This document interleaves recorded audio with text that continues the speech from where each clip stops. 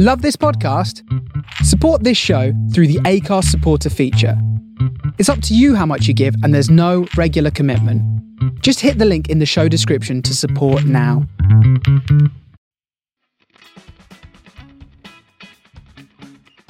Hello, this is Patty Boyd.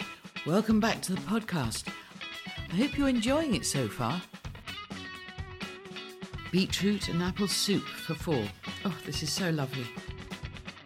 So today, Thursday, I think is our last warm day before we slide into autumn. Now, thinking about autumn, I thought what would be really delicious is a very dark red soup, very autumnal and quite delicious and warming. This is a beetroot and apple soup. You have a list of the ingredients, I believe. So what you do first is melt the butter in a large saucepan over sort of like a medium heat, and then add the onions and garlic. Let them sizzle a little bit for about 5 minutes. And then add the sliced beetroot and apple and continue frying for about another 5 minutes.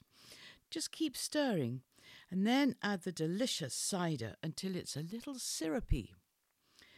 After that, the chicken stock goes in and the seasoning. Bring this to a high heat until it's boiling, and then turn it down and simmer for about 30 minutes with the lid on. You can wait for, half an hour for the soup to cool down before putting it in your food processor. I think it's best to wait till it's cool. I think putting something hot into the processor is not always a very good idea, I found. It splurts. And then put it in the processor, whiz it up until it's really smooth and velvety. Pour it back into the saucepan, heat on, and keep stirring, and there you have a delicious soup.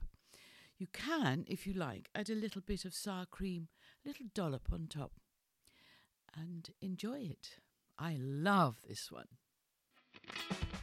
Thank you so much for listening. I hope you've enjoyed everything that I've been talking about. For a list of ingredients, you go to pattiespodcast.co.uk.